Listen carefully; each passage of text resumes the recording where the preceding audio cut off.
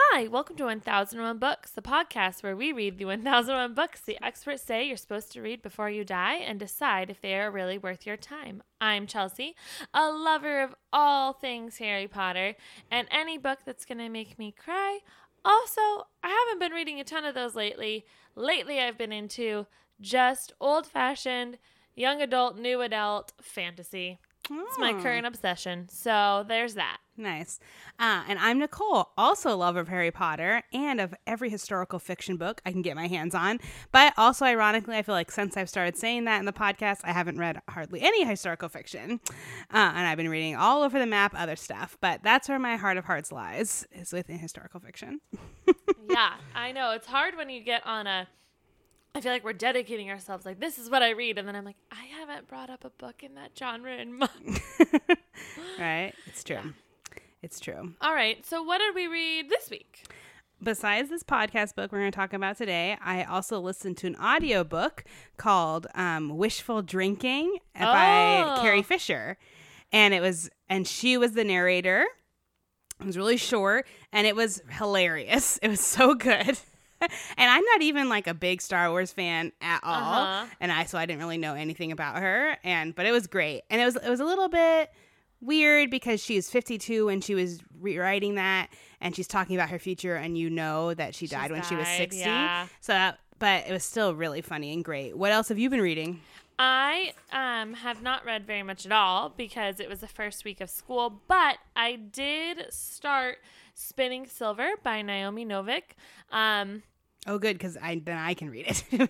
I offered to let you take it. I know. I just haven't had time. And it is by the same author. She wrote the Dragons of Temporary. There's a dragon series she's wrote, but I haven't read those. She wrote Uprooted, which is a book I really love. Yeah. And this book, I'm only 40 pages in, because again, school, but I just felt an immediate like, oh, this is a home kind of book. Yeah. So I'm really excited about it. And I got spoilers. I got next week's book on audiobook solely so I could read this at home. I was like, I don't want to have to read next week's book. I'm going to listen to it so I can read this other book I really want to read instead. Yeah, it's true that I just recently bought a place to live. And so this month, for the next several weeks, I'm in full remodel mode, which means that the only books I'm going to get through are the ones for the podcast and anything that I can get on audio while I'm painting and scrubbing off wallpaper and all sorts of fun stuff and packing. But I feel like I had like 10 things come to the library in the last week and I just let them go because I was like, I can't do it. It won't be fun. It'll feel stressful to have those, even though they're books I really want to read. They just have to wait until after this move is over. I know. I tried something this week. And these first days of school that I've really been liking. My fiance, he leaves the house an hour before I need to. And I oftentimes just lay there and I'll go back to sleep. But then I'll be like running around the house before I need to leave. And so every day since school started, I've tried really hard. I'm going to read for 20 minutes right when he leaves. I'm going to get ready for 20 minutes. And then I'm going to clean up the house for like 20 minutes. And I actually think it's really good for me to do that because it's starting. I'm not just laying in bed half sleeping where you like finally fall all the way asleep and you have to get back up again. And it's making sure I'm reading some during these first weeks of school, which I never do. It's how I finished most of this book. It's how I started some of that Spinning Silver book, or this week's book is how I finished it. And how I started Spinning Silver, just like, I'm only going to do it in 20-minute sections. But that's going to be what it is. I think that's nice. Totally fine. And then you're doing something that you like and then falling off with doing a chore. Mm-hmm. So you're pairing two activities. I read Gretchen Rubin's book, who wrote The Happiness Project.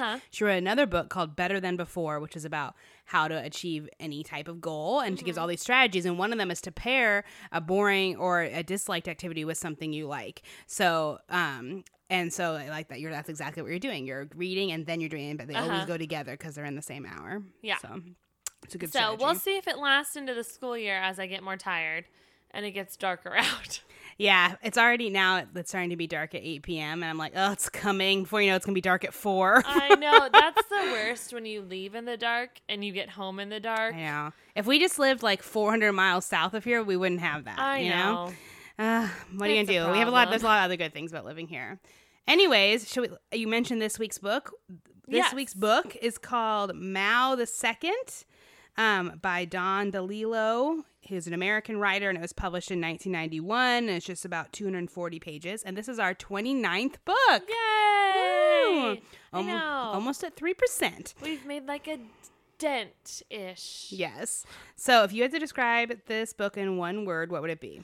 I said that this book would be publicized isolation. Oh, a little bit of a contradiction in terms. All right. Yeah. What was yours? My word is delusions of grandeur. Okay. So a quick plot of this book in one sentence is that recluse author Bill Gray believes that terrorists are replacing writers as the main creators and transformers of society. So he leaves his isolation to try to save a hostage in Beirut. Mm-hmm. Beirut, I think. Yeah. So we're going to get more into the plot of this book. So if you want to skip those spoilers and read this book first, you can come back to us then, and you can see a time in the show notes when we switch off talking about the book and on to our next subject.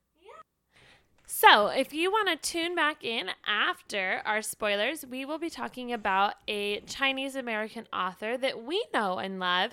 And in her story, she touches on the Chinese-American immigration experience and on Maoism. And so we're just kind of going to discuss her books and what we liked about them and what we know about them as kind of like a point study, I guess, on the differences. I don't know. Just on something that's related to the book. Yeah. We're trying a new thing where we're going to try every once in a while to relate our end of point topic to our book itself, because it's hard to think of a new book-related trivia thing each week, and so it'll be a way to keep it more on topic and so that we're not scrambling. So we'll see how it goes. All right. Let us know. Yeah. All right. Well, let's get into Mao the Second. I don't feel like there's a lot more to say about the plot. I do think that there's quite a bit in here about one of the side characters is a member of the Moonies. The Moonies cult. Karen. What do they actually like to be called? I don't know. I don't know either. The Universalist Church or something like that. The Moonies cult. And so it opens up with a scene of a Moonie wedding ceremony. Like a mass wedding where thousands of people are marrying strangers all at the same time. Yeah, and her viewpoint, this book kind of switches viewpoints a lot, and her viewpoint is kind of woven in. Yeah. What's crazy is that when we started the book, I read that it's like the preface. I read that and I was like, oh, this is a post-apocalyptic novel where like a new figure that's exactly like Mao has risen to authority and the people of the world are worshiping him. And then I was like, you get to chapter 1 and it's about something completely separate. Yeah, and then I was like, and then I started doing some like Wikipedia and I was like, oh no, this is like a real religion that was at its height in like the 70s and 80s, you know? And it's just like, this just happened like in the current times. Like but it really felt post-apocalyptic and like weird and scary and bizarre. Yeah, one of the like high things of this religion was that they did these giant marriage ceremonies where thousands of couples who did not know each other would come together, and the leader of the cult would I feel bad saying cult. It's a very cultish religion. I think it's actually classified as a cult at this point. So if it's not, I'm sorry. So the leader would like randomly be like, you're going to marry her. And they would get married. Even if they didn't speak the same first language. Even if they didn't speak and quite often that happened because one of the points was that they wanted to make a world religion. And so it was really a lot of interrace, nationality. Thank you. I was trying to think that word. Marriages. And then they would go separate ways for up to 6 months as part of their like journey to be a couple and not speak to each other. It was weird. Yeah, and that's just like a minor point in the book, but I would say it sets the stage. I think the reason to include it is that I think all the main characters have cultish tendencies or the tendency to want to believe in a supreme figure on earth. Yeah. In one form or another, but they're all kind of doing the same thing where the kind of a big point of the book is that some people think that society would be better if it was there was one supreme leader and everyone believed in them mindlessly, and some people don't think that. Yeah, and so that is the woman's Karen, her like thing that she has the supreme belief in, Scott, who is the author's assistant, his supreme belief is in the author himself, which adds some intricacies. And then Britta, who's a photographer who's come to take pictures of the reclusive author. I feel like her like thing is like believing in like the power of art to still have an effect on the world. Yes. And so, and she likes to photograph authors because they're making that art and their face isn't seen, and if you can't see their face, you don't really know the story behind their books. And so everybody, that was where I was kind of going, everybody in this book kind of has an obsession. Right. And so the book switches viewpoints centering all around Bill's story, but like it circles around what's going on with them, the other characters at certain points, and it's always more focused on whatever their obsessive thing is. Yeah. So I have to say that this book, I felt like, even though because I was like weirded out by the beginning because I thought it was going to be a totally different book than it turned out being, but I feel like it gave me a lot to think about. Like I was using markers and I was like, no, I have to write stuff down because I can't capture all the things that this book is trying to say, even though I don't know if I thought the points were very good ones, but it's definitely a deep dive into like find the theme, find the tone. Is the author and the character a representation of the real life author? Like from what I understand about reading about this author online, that all his books are like this. They're not so much about the story, but they're like, there's like supposed to be deep meaning if you really dig down into it. That's like kind of mysterious and hard to pin down. And that's definitely how this book was. And that's not my jam. Yeah. So should we just go through the things that I wrote down when I was reading? So, I mean, I did find something in this novel, and as you're talking about yours, I'll probably be able to comment on them. But Nicole came in today saying, I have all these things I want to talk about, and I was like, I don't got any feelings. Like, I read it. Yeah. It was a thing. I mean, and there's a couple of things, but let's let you kind of guide it since you had a lot more you were thinking as you were reading, and maybe it'll draw it out of me. Okay. All right. Number 1, the main character, the author, Bill, he is a terrible person. He's an alcoholic. He's on pills. He treats people badly. Abandoned he uses his wife people. and children. Yeah. He's terrible, but it's like, he's done it. He's withdrawn from society and become that person because he thinks that's what the writing needs, and that to really be a writer, you have to be isolated and hide from your fame. And it just basically, it's like writing is an excuse to be a terrible person. And I find him so unlikable. Well, and gross. That's why I said my two-word description was publicized isolation, because he isolated himself, but because that was what a writer is supposed to be. But then it's like all writers are supposed to be like that, so it's like it's intentionally based off of what he was getting from other people. I don't know. I felt like it was just did not go together, did not compute the way he had decided to become in this isolation and what had happened because of it. Also, I found it really disgusting that when he's with the terrorists, they say, we knew you would understand us because writers are the only people who understand the pain like this and can understand this anger. Did you catch that? Yeah, that's the next thing I was going to bring up, because I think that's the main plot of the book, is that fundamentally the author is proposing that terrorism is replacing writing and the arts as the main factor that shapes our society, and that terrorists and writers are the most similar kinds of people, and that the reason that the author Bill is despairing is because he as a writer is losing the ability to shape the worldwide conversation, because now it's in the power of terrorists to do all that shaping of our worldwide conversation. Which it's interesting because this book came out 10 years before 9/11. And there were a lot of mentions of the two towers in this book. Yeah, which was weird, and like Twin Towers. Right. And it's like we were just babies when this book came out, basically. We're really young. And so I don't know what terrorism was like then, but obviously it was like at the end of the Cold War was just ending, and so it should have been going, fear of terrorism in my mind was probably going down at that time. Gulf War. But that wasn't because of that wasn't because of terrorism. But it was a fear of Middle Eastern people, but not terrorists. That was just a war of two countries against each other.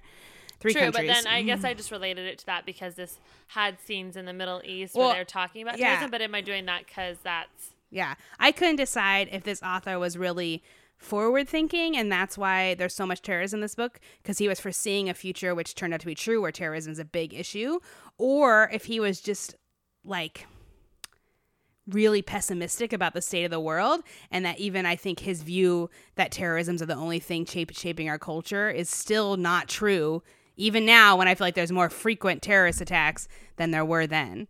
I just, something about that makes me feel sick that like that he's saying that terrorism is the most profound voice in our world. I feel like I fundamentally disagree with it because of the reason he like says it as if terrorism is the thing that's shaping our world because writers can no longer have power when people can see real terrorism in action and real terrible things happening.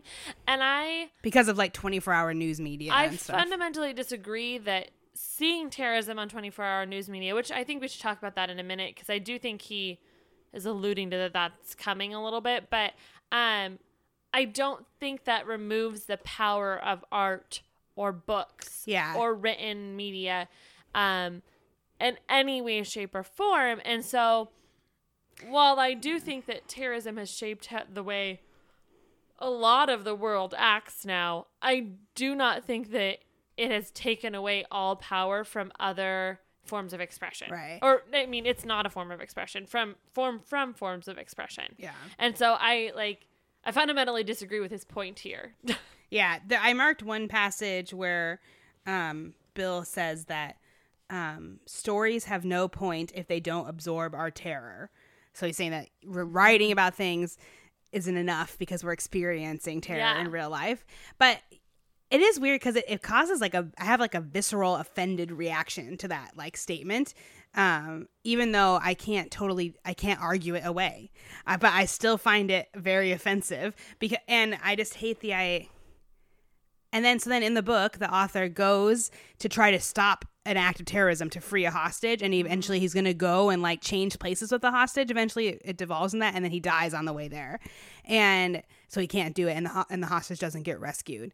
And the reason he's involved at all is because a group of book people, publishers, are trying to form a group where they're going to rescue writers that have been kidnapped and journalists, and because that's the way they can have a voice in the world. And I think it disregards that the way that we need writers in a world where there's terrorism is to tell the story so that people can digest it, not in a way that's just from the 24-hour CNN or Fox News that is real.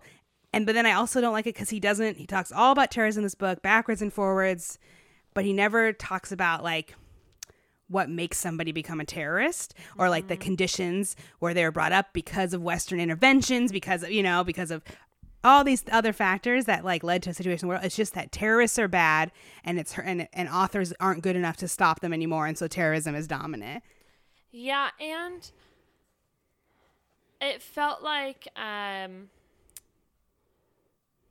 you were talking, it felt like he was giving a lot of power that doesn't belong to terrorists in this story. Like he was giving them the power to control everything and saying that he had no voice anymore. But it was interesting because I do feel like he made some interesting points about terrorism. I just didn't agree with his overall message. So I thought there was one point in this story where he said, where he's talking with the news guy who pulled him over to try and save this person who's been kidnapped, and there's a bomb threat, so they all leave the building, and while they're waiting to find out if it's a real bomb or not, they're having this discussion about, is it a threat or is it real, and where's the real power in that? Is the power in those threats the fact that they can make people leave? Like what are terrorists deriving from this? And I thought that was a really cool conversation. And I thought he made some really, really cool points about how the 24-hour news cycle can really deaden our reactions to things, because at one point Britta it's either Britta or Karen, I can't remember which character, is watching the news on repeat. I think it's Karen, is watching the news for days and days, and it kind of just goes through the things she sees on the news. And it talks about that feeling that I feel terrible, but I feel like many people have this feeling that when you see a news line come across the bottom, you have that like gut kind of adrenaline reaction for breaking news that we wouldn't have if we didn't have a 24-hour news cycle. Like anytime I see breaking news come up on the screen, and half the time it's something dumb, like my whole body has a very visceral reaction to it because I've been primed that means something bad and that there's going to be something tragic, and then it's like watching the train wreck where you feel bad for watching it but you're still stuck watching it. And I feel like there was some really good points about that in here that were kind of ahead of their time, because I don't think in 91 he knew that terrorism or the idea of terrorism was going to be so prevalent and such a big conversation on all of our news channels. Yeah. But I don't agree with his point. So I couldn't give any value to those things I really liked because you were saying them to make a point that I don't agree with. Yeah, that's totally what it is, because I think he was thinking ahead of his time or whatever, but then his overall point is still like fear-mongering and pessimism, and I think exaggerates the case like way far about like the power of those things. And I think it's like those kind of beliefs are what enable governments to do really terrible things to fight those groups. Like we could huge atrocities, because by stirring up the fear of terrorism, you can do a lot of bad things. And I think too, this book almost felt like it sometimes was giving permission to feed into that because that's an inevitability. Yeah. Which I don't agree with either. No.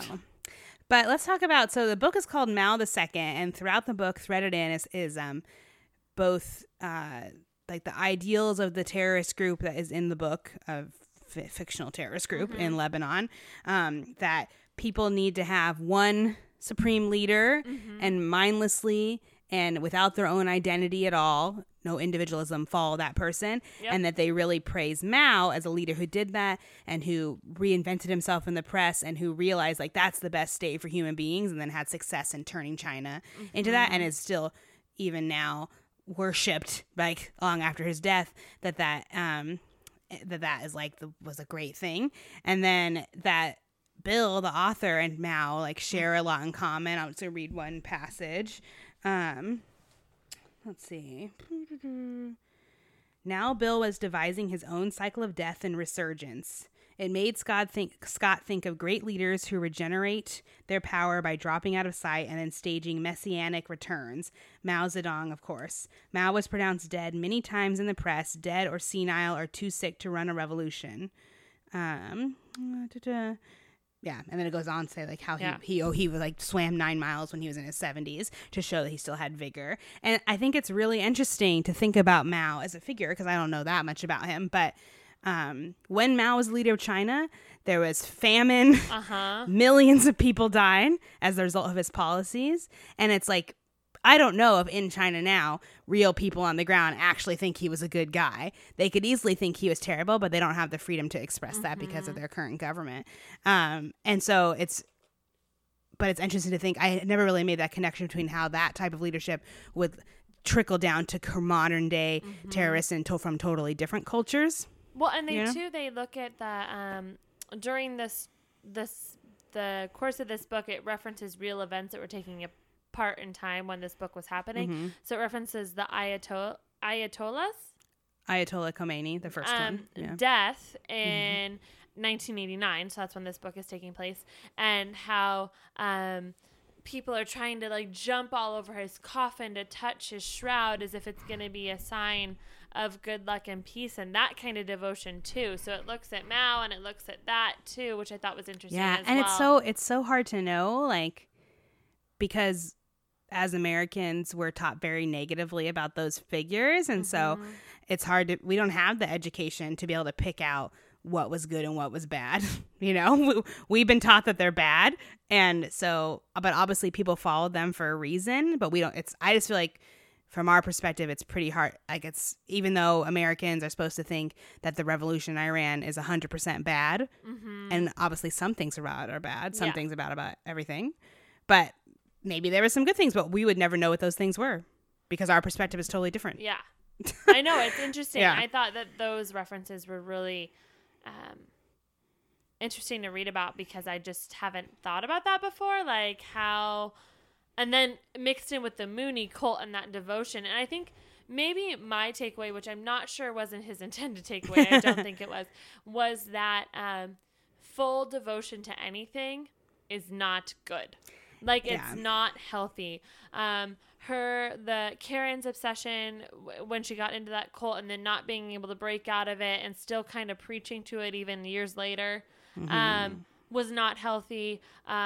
Scott, was that his name? Scott's devotion to Bill was very stalkerish. He was a stalker. Yeah, 100%. Which he like hunted him down, even though Bill was a recluse, by like getting a job so that he could pick up the mail that he was sending. It was bad. Yeah. And then he doesn't want Bill to publish his book. He wants to control him. Yeah. So it's very stalkery. Really unhealthy. Bill's like devotion and ideology about why he needs to be isolated and the power of his words or the lack of power. Like, all I got from this novel is that like full devotion to anything, blind devotion to anything is unhealthy. Well, it's interesting because I think that was the author's point. It was that blind devotion to anything is unhealthy, and it's inevitable. That's where our society is heading.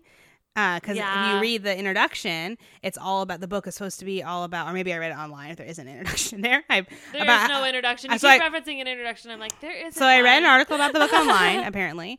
The book is about, it references crowds a lot and like groupthink. And so I think he's saying that that's the way our society is heading, and it's nothing we can do about it because even the arts, which are supposed to save us from inhumanity, aren't saving us anymore. Which, I mean, I just am too much of an optimist that rubs me the wrong way. And I just think it sounds like something someone very bitter would say. I don't know. And I feel like giving, even if, God forbid that's true, giving in to something like that and having that be your like view of looking at life is also unhealthy, but also leaves it so that you're not even going to try anything. Yeah, and then what's the point of being alive? Which is kind of what happened to the character Bill in the novel. He just stops trying things. Yeah. Yeah, I don't know. I don't like super pessimistic narratives. It's not even just pessimistic. It's almost, what's the word for it when it's like, is it nihilistic? Yeah. Nihilistic, yeah. There was one... This is obviously a dark book. There was one dark scene that I marked because I thought it was really funny and how dark it was. Yeah. So Bill, when he's on this mission to try and save this journalist who's been kidnapped, he gets hit by a car in a busy city street and he has internal liver damage, but he doesn't know. And there's this scene where he's like starting to not feel well and he's sitting at a cafe and he notices that there's vets next to him. And so he is like, I'm an author. I'm researching this story. What would you say this would be if someone got hit by a car and they were having pain here? And the vets have no idea. And they're like, oh, well, you should make it this. He should cough up blood and it would be the kidney. And Bill's like, no, he can't cough up blood because Bill's not coughing up blood. He's like, it has to be on this side and it has to be on the front for literary reasons. But really, he's like researching what's going to happen to him. And it's really dark because the vets end up concluding that his liver is lacerated. And if he doesn't go to a doctor, he's going to fall into a coma and die. Which is what happens. And which happens because he refuses to go to the doctor. But I just thought it was like, great dark comedy. Like the vets are just having this fun time. They're having all these drinks. They're like, we don't treat humans, but let me tell you about it. Oh yeah, dogs have a spleen. If they didn't, I would have been making a deal on these splenectomies. Like, it was great. Yeah, that part was really good. My favorite image in the book is that there's a part where Karen keeps going to homelessness encampments in New York City and she's preaching to them about the Moonies religion. But she also is watching a lot of cable news of refugee camps, and then she basically says that our homelessness camps are refugee camps, which I think is spot on imagery. It's so good. And we should think about it that way. We should think about the support that people need in the same way, the desperation in the same way, you know? Yeah. Because the same way that refugees in a refugee camp would prefer always the first option is to resettle them in their home country. You know, and that we're settling them in a third part or in the country where the camp is, and then the last chance in another country, right? That's the smallest amount do that because people don't want to do it, and the UN doesn't want people to do that, right? And the same thing is that people who are homeless want to be resettled, rehoused in where they came from. You know, I thought that was like the best. Like the whole book could have been about that, and I would have been like, this is a great book, really necessary and needed for society. Also, the other thing that is interesting is that after I finished the book and I was like, what was the war that was going on in Lebanon at this time? And did you know that there was civil war in Lebanon from 1975 until like the mid-90s? No. Didn't even know that. Me neither. And it started because like lots of Palestinian refugees were fleeing Israel. And then like Israel attacked Lebanon. And then there was but then there's all these groups, different Palestinian groups and then Lebanese groups. And then before that, Lebanon had been had a Christian and Muslim majority, very close. And they had equal seats in their parliament and stuff. But then there started to be more divided, and then all these different militias representing different religions. And as more Palestinians fled, then the Muslim majority grew. And so then the Christians felt threatened, and then they started fighting, and it took for 30 years. I didn't know that. Did you know that? And then Israel Bombed them, because I knew that Israel had massacred Palestinian refugees in Lebanon in the 70s, but they bombed the shit out of Lebanon, and Beirut was just totally leveled. Oh. Yeah. I didn't know before this either that Mao did have Maoist groups that were in other countries that were trying to take power. Yeah, at the same time, yeah. Lebanon was not on the Wikipedia list. Not that Wikipedia is no. But when I was reading about it, there was a whole list of countries that had Maoist groups in them that kind of acted as terrorists in those prospective countries, trying to...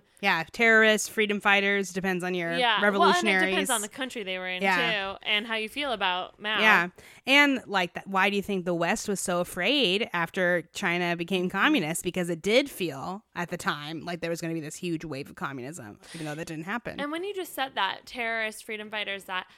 It's very interesting because this whole, we've used the word terrorist a lot in this episode, but I really would like someone to define for me what they think we should be using as what is a terrorist. What is the definition of that formally? Because oftentimes people who are terrorists...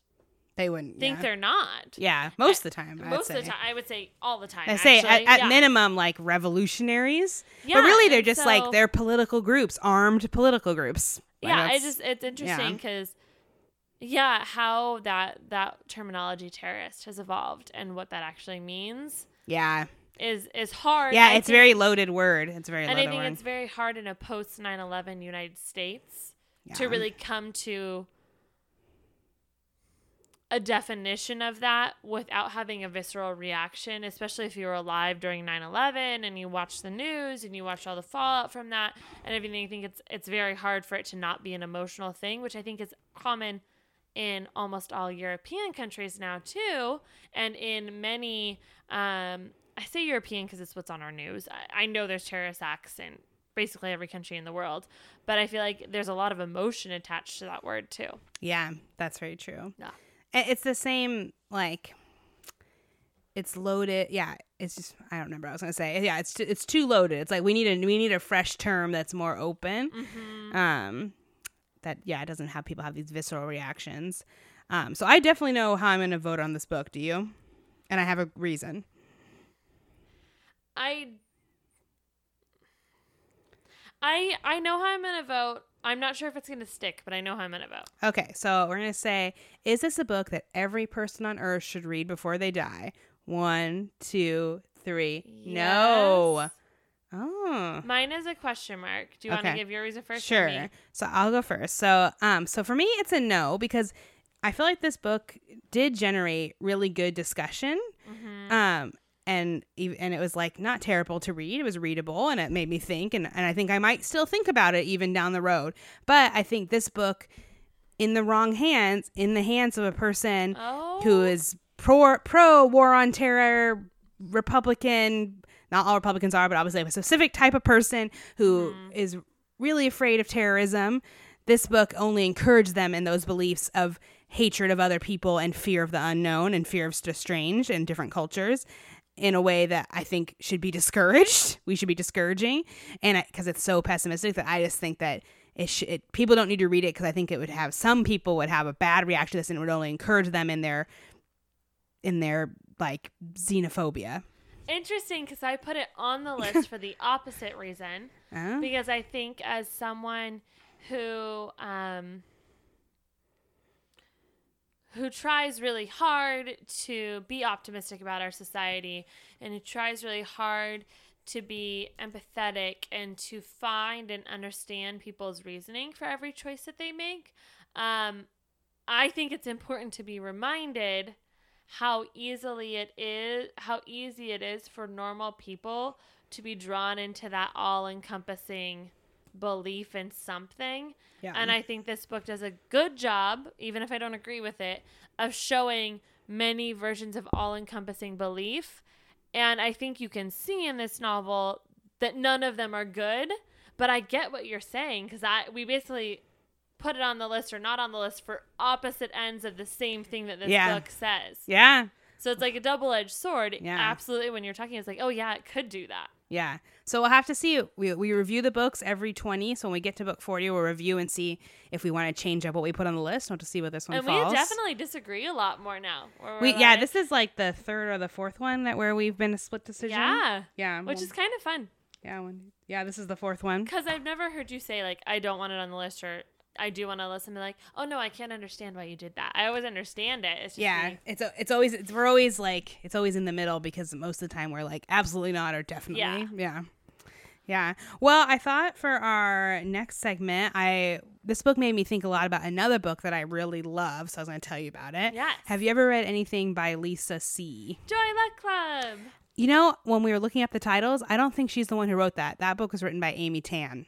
Oh, Amy Tan. I love her too. So two Chinese American immigrants then. Yes. So Lisa See, the first book I read by her was called Snowflower and the Secret Fan, which was set in ancient China, and it's so good. Like, you can read it in one sitting. I'm pretty sure I've read that one. And it's about like two best friends. Yeah. Yeah, and then over the course of their life. I'm pretty sure I've read that one.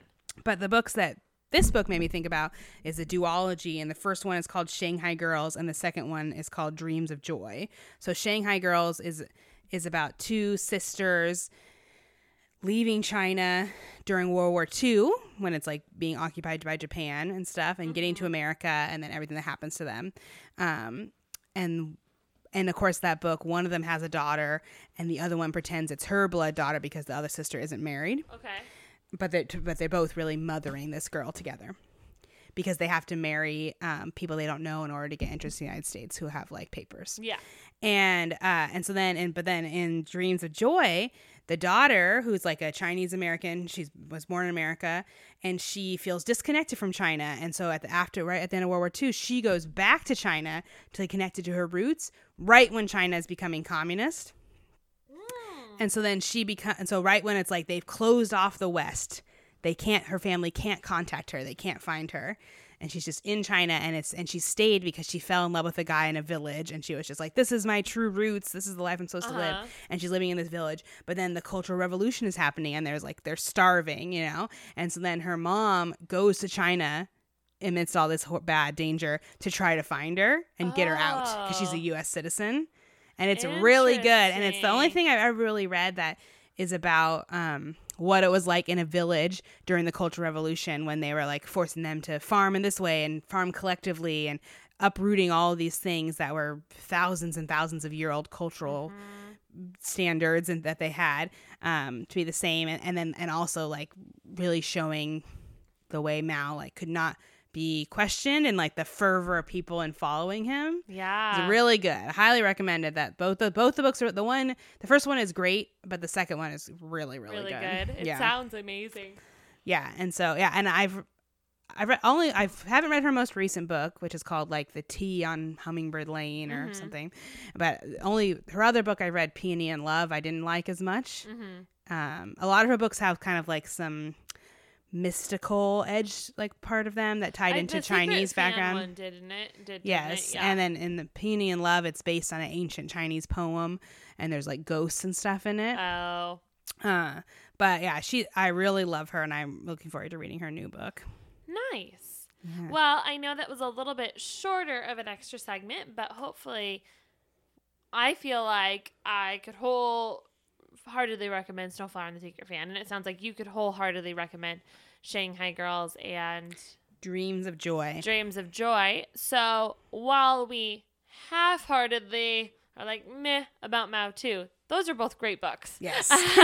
In which you will also learn something about China. Yes. So that feels like a book recommendation we could stand behind much more. Yes. Should we draw what our book 30 should be? That's a pretty big one. Dun, da, da, da.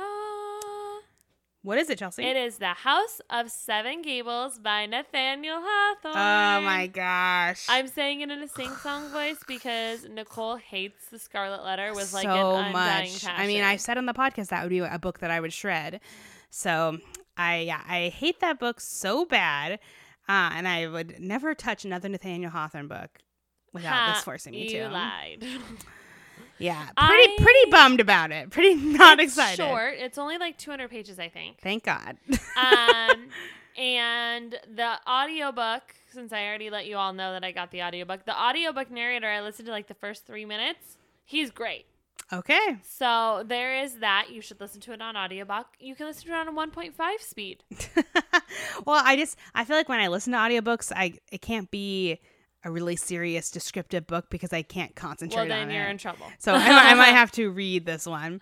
Yeah, but we'll see how it goes. Maybe this will just be like, why? Maybe at the end of this will be like, why isn't this the one they make you read in high school? This one's so much better. That's possible. I mean, the premise of this one's pretty cool. So we'll have to see. We'll talk about it next week. Until then, make sure that you follow us on our social medias. On Facebook, Instagram, and Twitter at 1001 Books Pod, and on Litzy at 1001 Books Podcast. You can also email us at gmail.com at 1001bookspodcast@gmail.com. But until next time, happy reading.